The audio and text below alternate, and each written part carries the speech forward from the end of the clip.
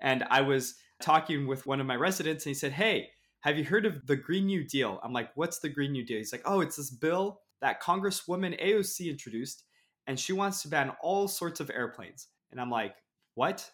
You mean like after this, there's going to be a law that's going to ban airplanes?" He's like, "Yeah, she wants to ban every single airplane."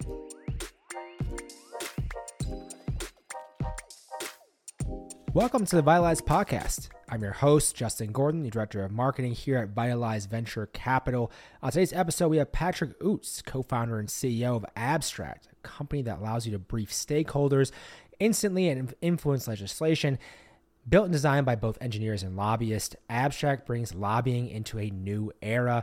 More than just a bill tracker, Abstract provides the tools necessary to influence legislation and keep stakeholders aligned all in one place. This is also a portfolio company of Vitalize Venture Capital.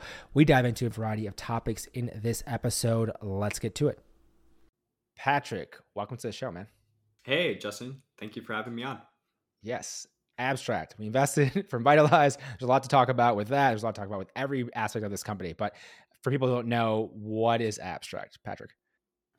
So actually, I have no idea what we're doing either. No, I'm just kidding. So Abstract is essentially a way to more easily understand what's going on in government with respect to bills. So as I would say most people recall, there's, I'm just a bill, from your childhood, primary education. And mostly after that, people forget how a bill actually turns into a law. But in reality, this is how government operates. And so Abstract streamlines and makes it easier to understand how does a bill actually turn to law?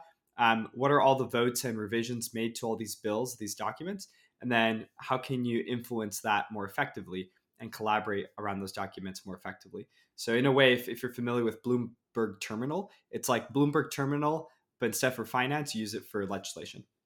Okay, there's a lot to dive into with this. Let's go back to the beginning because most people are like, okay, there's this problem. Like, I'm assuming there's this massive problem within this. You found that, but take me through just why are you working on this company and how this gets started in the first place, Patrick? Definitely. So we initially started this with the intent of making government more transparent, which is not an easy task. I studied electrical engineering, computer science, have nothing to do with the political space. Same with my two co-founders. But my family came from Argentina. They immigrated here. My dad came here with the intention of being a politician. So a lot of politics and government kind of runs in the family and the blood. So come senior year, I was thinking, how can I merge my passion in politics and government with everything I've learned in engineering? And that's where the idea came to make abstracts using AI. So the original idea was to take natural language processing and make summaries of legislation and make it more accessible for people to understand. So that was the genesis story. And yes, we did start as a senior project out of college. A long way it's come since then. With that, in the beginning days, obviously you're looking at starting this company. You mentioned the we behind it a little bit there. How did you decide that this was okay, something you want to work on with that person? So you mentioned it's a project for school, but did you know right away, like, okay, I want to work with my co-founder on this? Like, I know for sure he's the one to work on this for. Like, just say anything more of that because I think we're always curious about how do co-founders meet each other? Like, how do they decide? I'm curious about that. Yeah, so I have two co-founders. Matt, I've known since I was 5 years old, which is a little too long in my opinion. So childhood friends and always kept in touch. Mo, I met at college. He was a classmate of mine, and he was the one other guy that actually cared about school like I did. Believe it or not, like we would actually do our homework and actually study for these electrical engineering tests. So we bonded over the fact that we were both just very motivated around our studies. So what happened was one day I had a conversation with a resident of mine because I was a RA, believe it or not. And I was talking with one of my residents and he said, "Hey, have you heard of the Green New Deal?" I'm like, "What's the Green New Deal?" He's like, "Oh, it's this bill that Congresswoman AOC introduced and she wants to ban all sorts of airplanes." And I'm like, "What? You mean like after this, there's going to be a law that's going to ban airplanes?" He's like, "Yeah, she wants to ban every single airplane."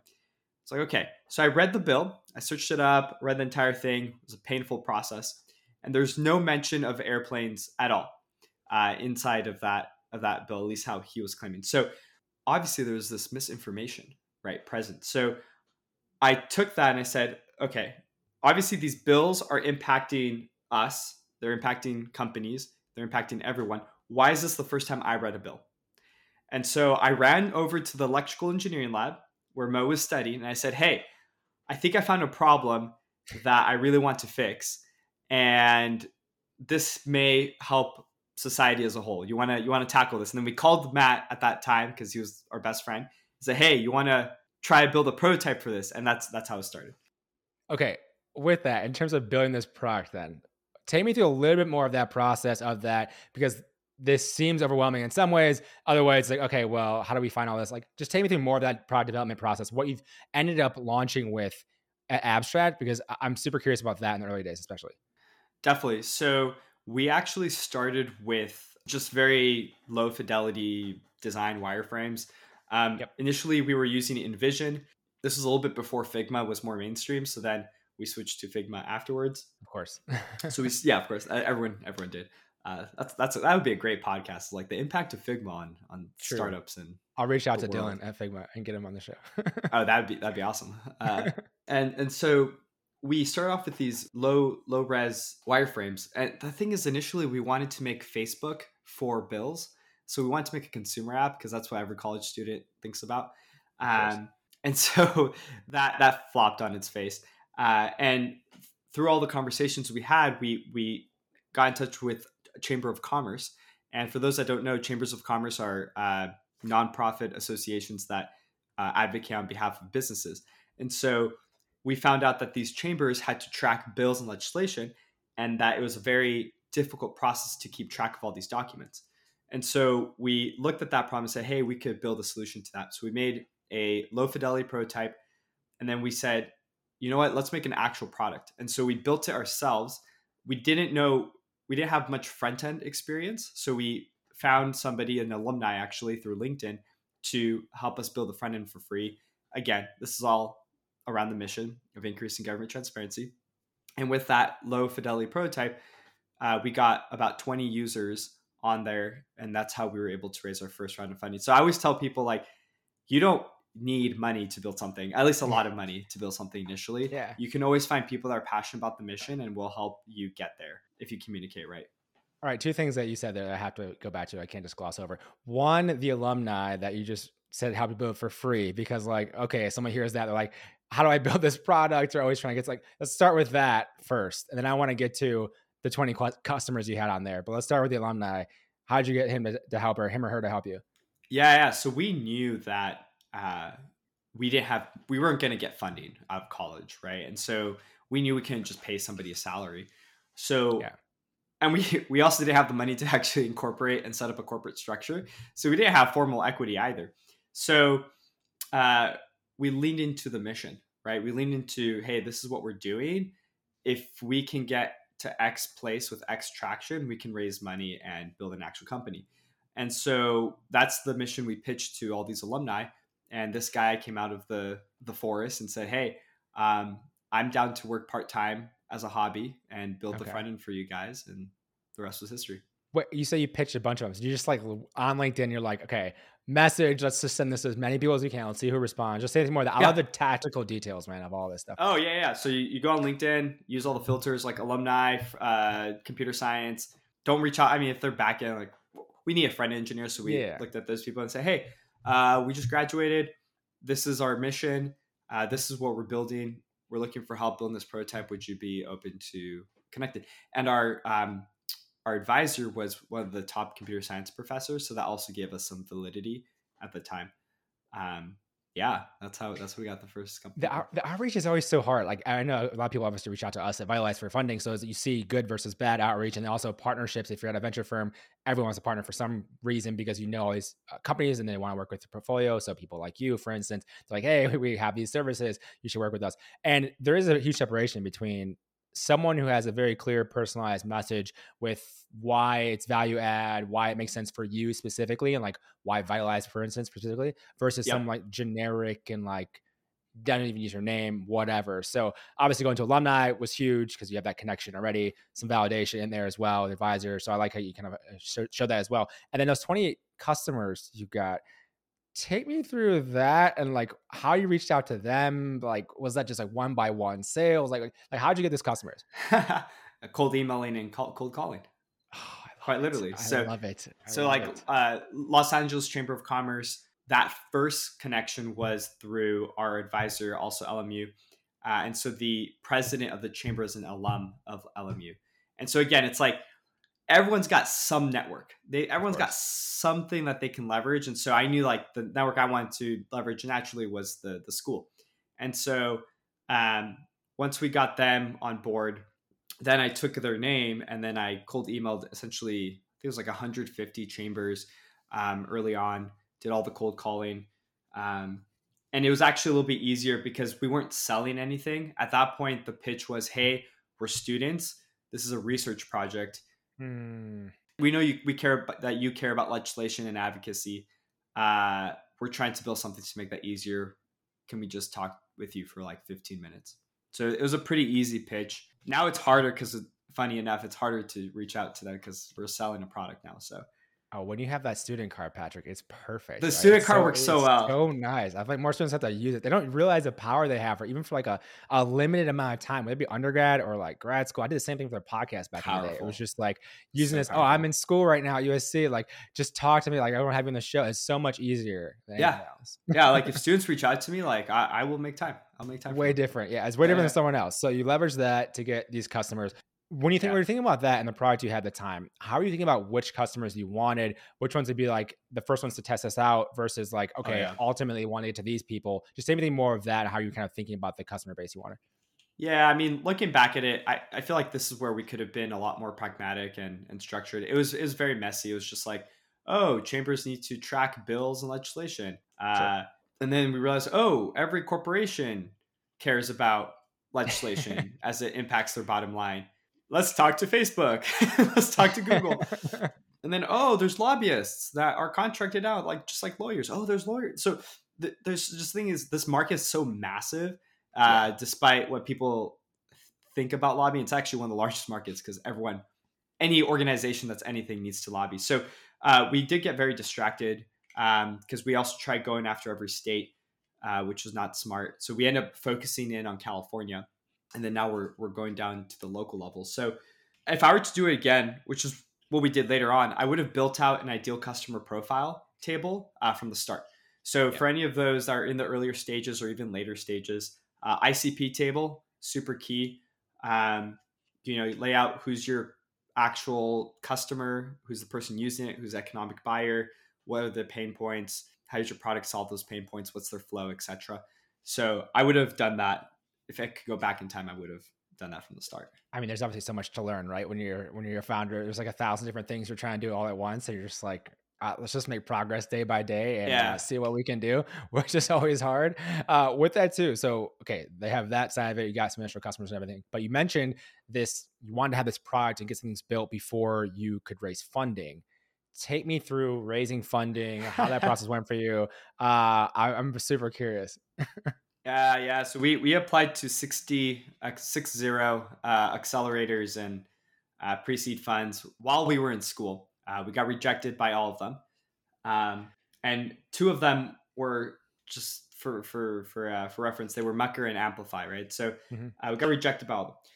So then we said, okay, well, obviously this is not working out, but what can we do, right? What do we need to do before we get funding?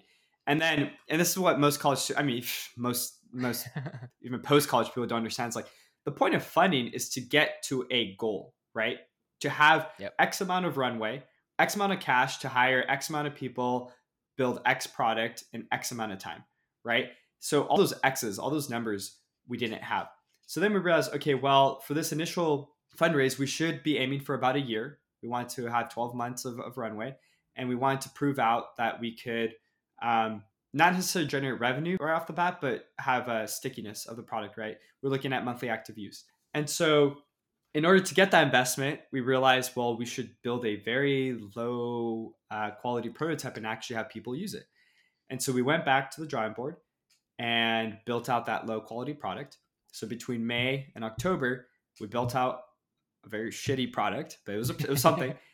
And we got about 20, 25 people using it and vouching for us. And throughout that process, we refined our understanding of the market, pitched again to all those 60 people, and both Amplify and Mucker gave us offers. And they had Amazing. previously rejected us. So that's how that process went. That's amazing.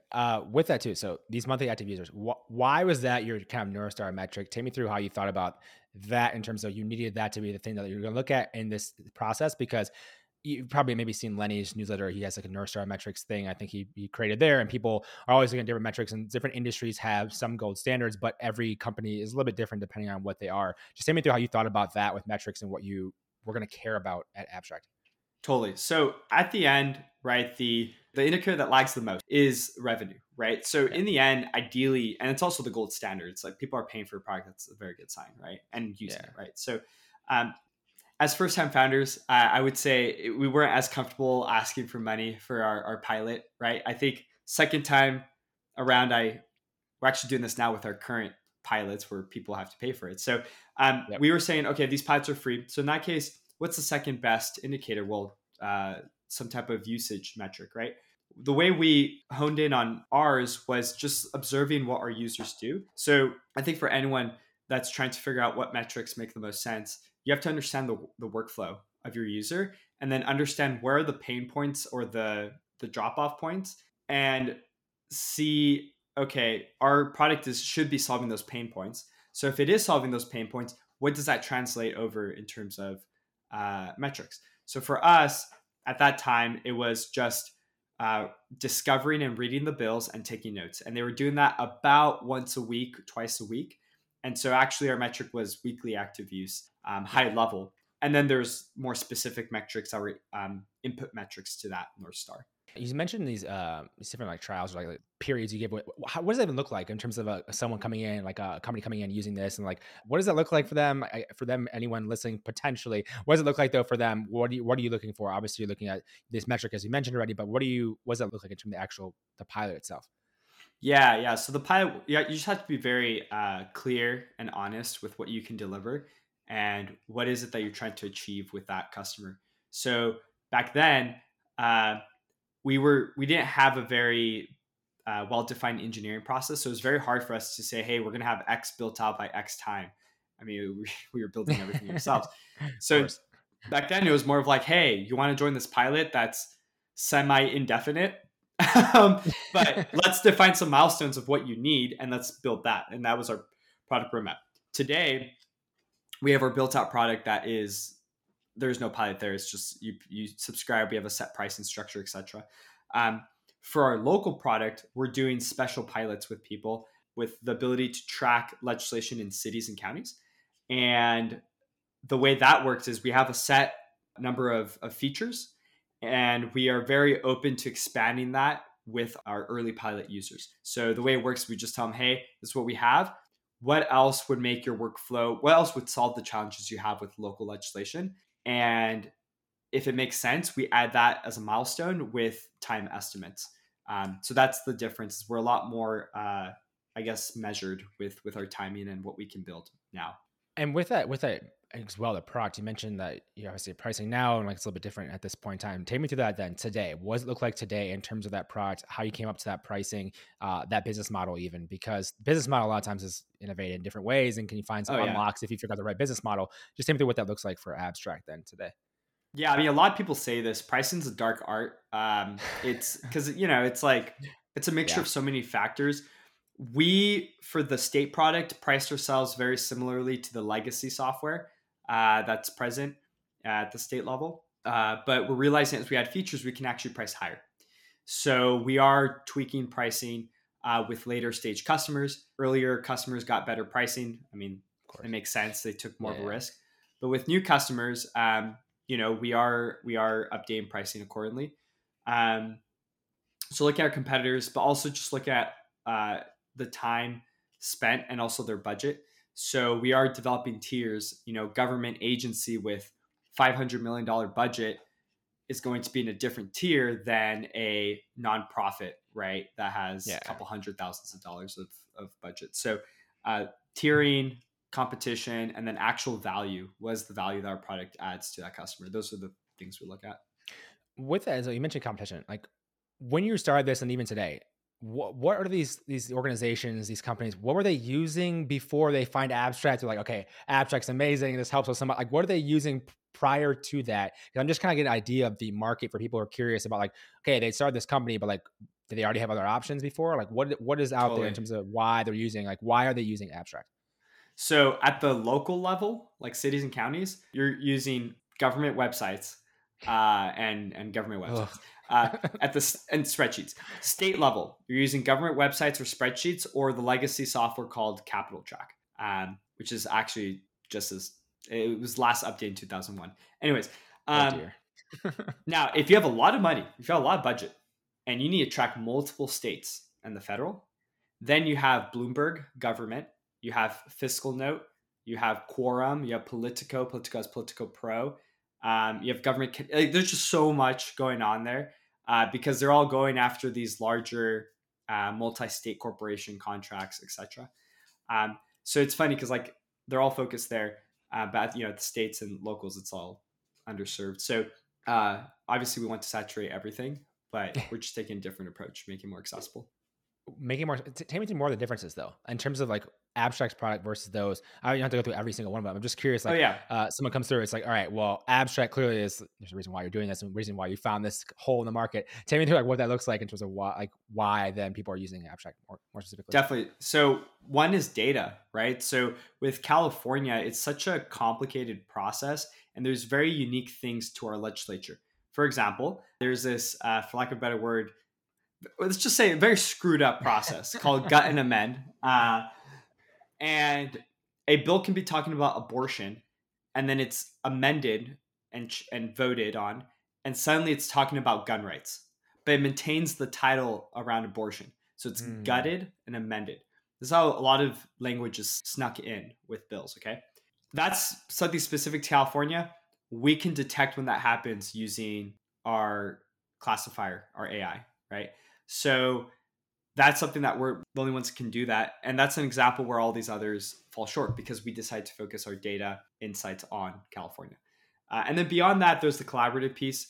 So in terms of accessibility, making it really easy to collaborate internally. That's why we take a lot of inspiration from Asana, from Notion, these other platforms, and make it easier to collaborate with your team. And if you need to share something with a client or externally, you can do that. So collaboration is really key. Um, and then the last point is obviously pricing, being more accessible with pricing. A lot of the competition only prices up at the top for these big corporations. Hell, we're providing abstract for practically free for certain nonprofits, right? Depending on their budget. So really making sure everyone has access to this tool is key. With everything you've done, so it's been a couple of years now, and you've raised funding, as we mentioned, a few $1 million. Building out your own team, first time founder, you start with your co-founders, great. Like, let's build this thing. Can we get some feedback, get some customers? But then you have to expand and you're never going to stay at like 3 people forever, obviously. Take me through how Yep. you've approached that, looked at building our team from funding and thinking about those first few hires after that and how that's gone for you. Because it's something that every founder is kind of thinking about. Ooh, yeah, that's a heavy question. So never hire because it's like, oh, I just want to hire somebody. Like you hire because there's a need, and early stage, you can't you can't take a risk on like a growth marketing person. At least usually you can't take that sort of risk with your early hires. So most SaaS companies like ourselves have to hire in engineering and product because Yeah. that's what's most important at this stage.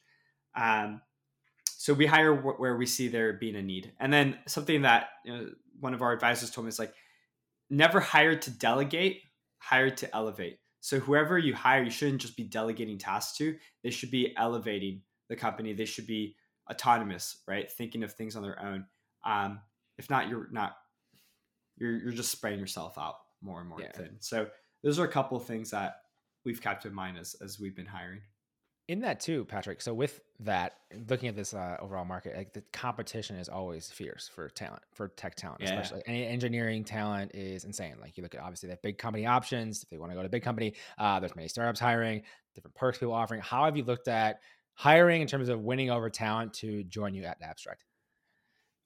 Yeah. So we cannot compete with the Googles or the Facebooks of the world, right? So we leaned in with our mission, right? So government transparency, I think, is something that resonates with a lot of people. And if somebody doesn't really care about that, I don't want them to work for our company. So that was a really core focus of our hiring process, was looking to see if in the first interview, if the first screening call, if they even brought up our mission or even brought up any sort of passion around government. If they didn't, we just moved on to the next person, because we didn't want to hire just another engineer that was looking to work for a startup and get equity and try to be a millionaire, right? That's not the Yeah. person we want.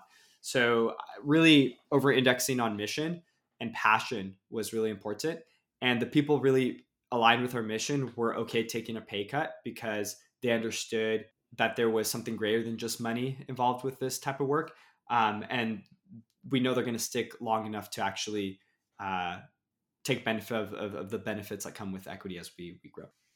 Yeah, there's so many different companies that have done that same exact thing. Like you have to find out your unique kind of angle, right, with what your mission or Yeah. vision of the company in some capacity. Because, like you said, you can't like outpay them in terms of big companies. No. You're always trying to find some other thing. A company I always bring up is Career Karma. They just come to mind, like helping people get into coding, essentially technical jobs. So like they have coding boot camps and everything, and their mission is just like they want to have like 1 billion people get jobs, which is kind of insane. So like, you think about that mission and like how the Yeah. same type of thing. It's like, okay, people want to join it for that reason. Abstract, obviously this mission is core to everything you're doing, and so people who vibe with that, like they want to join Yep. what you guys are doing, right?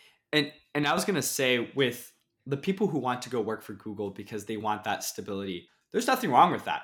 I think that's Absolutely. great, Yeah, for right? sure. And at the same time, there's nothing wrong with people that want to work somewhere because of the mission, more so the mission over the compensation. Obviously, you need your bare needs met, but that's something, that's a clear distinction that we always like to draw with any of the hires we make.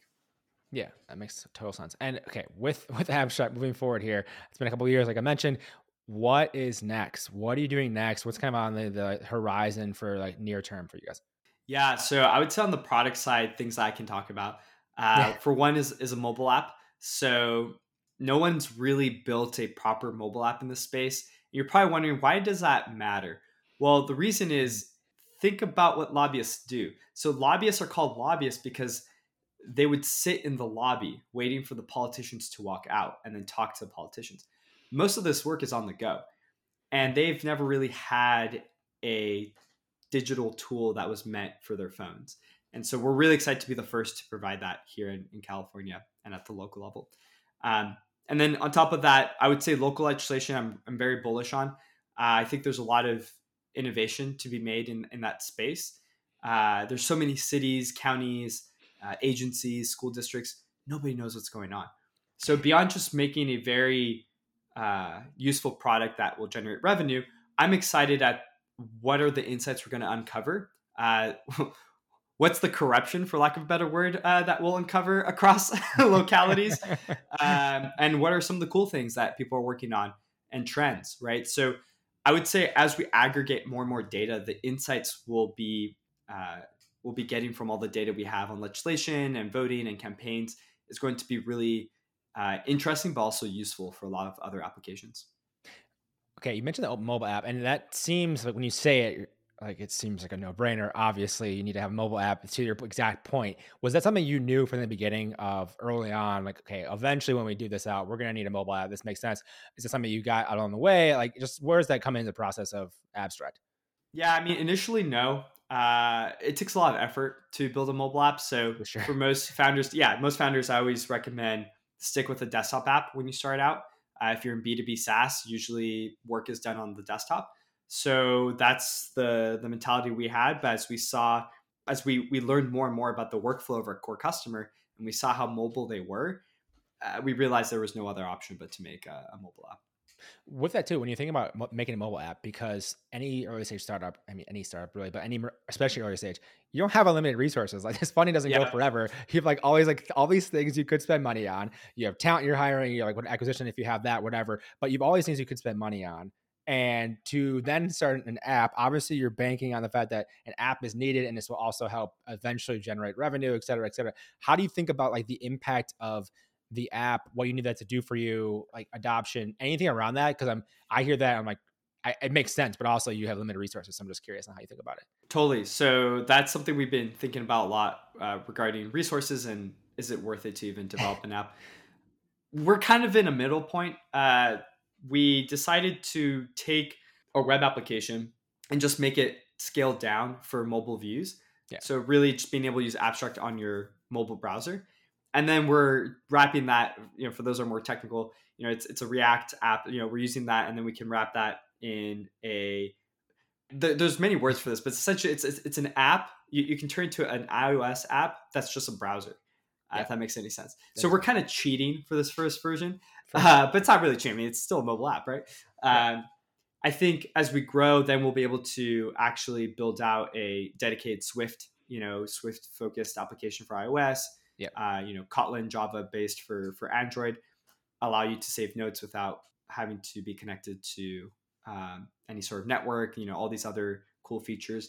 But for now, for version 1, we decided to be still very lean, but still very useful. So I would recommend that for any startup that's thinking of doing a mobile app, is like, hey, see if you can scale down your front end application to mobile views, and then just wrap that up in an iOS app browser. I'm so glad you brought that up, because I think it's an important thing to know of, like, let's just take step one in this for founders who are like, oh, should we build this whole thing out? Like, how is development resources, et cetera? Like, probably not needed. And I look at even just my own user behavior of different apps. Like, we have a angel investing community, obviously called Vias Angels. And like we're using Circle on the back end to create that, but they have a Circle app, which then we can have our community on the app. But it's pretty basic. I don't know what theirs is built on, but anyway, it's a pretty basic version. It's not like we had to build out our own app, but it's a little different thing. But it obviously is beneficial to have that in some capacity. And for yours, it makes perfect sense as well. And as we wrap things up here, so you mentioned some of the next things a little bit more. Just take me through more of that mission, and like, if you are successful with Abstract, what happens? Like, what happens in terms of government? What happens in terms of big picture? Like, let's just talk about that for a sec before we wrap things up. I love this question. Okay. I really think we're embarking on a golden age for government. Sounds crazy, but if you look at the history, since we started back in the 1700s, when the United States started, it was just a couple people making up bills, okay, and laws. So if you were like in Virginia and you're like, hey, I really don't think people should be throwing their poop out the the window here, right? Or like, hey, it smells kind of bad here. Let me go get on my horse and then go over maybe a town or two, talk to my politician. Let's write something up, and then we'll talk. It was very simple, okay? As our population increased, and then we had the technological revolution going on after World War II, things got a lot more complex, but there wasn't a lot of innovation done to make sense of that complexity. So now we have a lot more laws and bills, but we don't have ways of distilling what they actually mean or imply. So I think in the next 10 to 20 years, not only with bills and legislation, but across the board, defense, campaigns, etc., technology is going to, startups specifically are going to transform how government operates with its own self and with citizens. So I think long-term vision with Abstract, we want to be the gateway for understanding legislation. So our vision is to make an educated society where all this data is made accessible to all, and people know what it implies. So being able to say, hey, I care about environmental issues.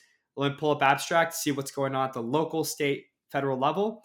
These are the politicians that represent me. This is how I should vote. Oh, let me build a quick coalition to get some votes up because this is what I really care about.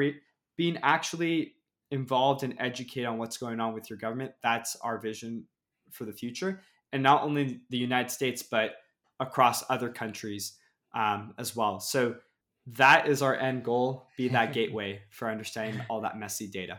I love it. I love your passion. Where can people go to learn more about Abstract and also connect with you, Patrick, if they'd like to? Yeah, so our website's very simple. It's abstract.us. And then if you want to connect with me, you can find me on LinkedIn or Twitter. I'm a little bit more active on LinkedIn, trying to do a better job on Twitter. It's just Patrick Utz, UTZ. And yeah, happy to connect on any of those platforms. Perfect. Patrick, thank you so much for the time today, man. Really appreciate it. Awesome. Thanks, Justin. Hey, thanks for listening. If you want to learn more about us, head on over to vitalize.vc. You can also follow us on Twitter at vitalizevc, or you can follow me on Twitter at JustinGordon212. Have a great day, and I'll talk to you in the next episode.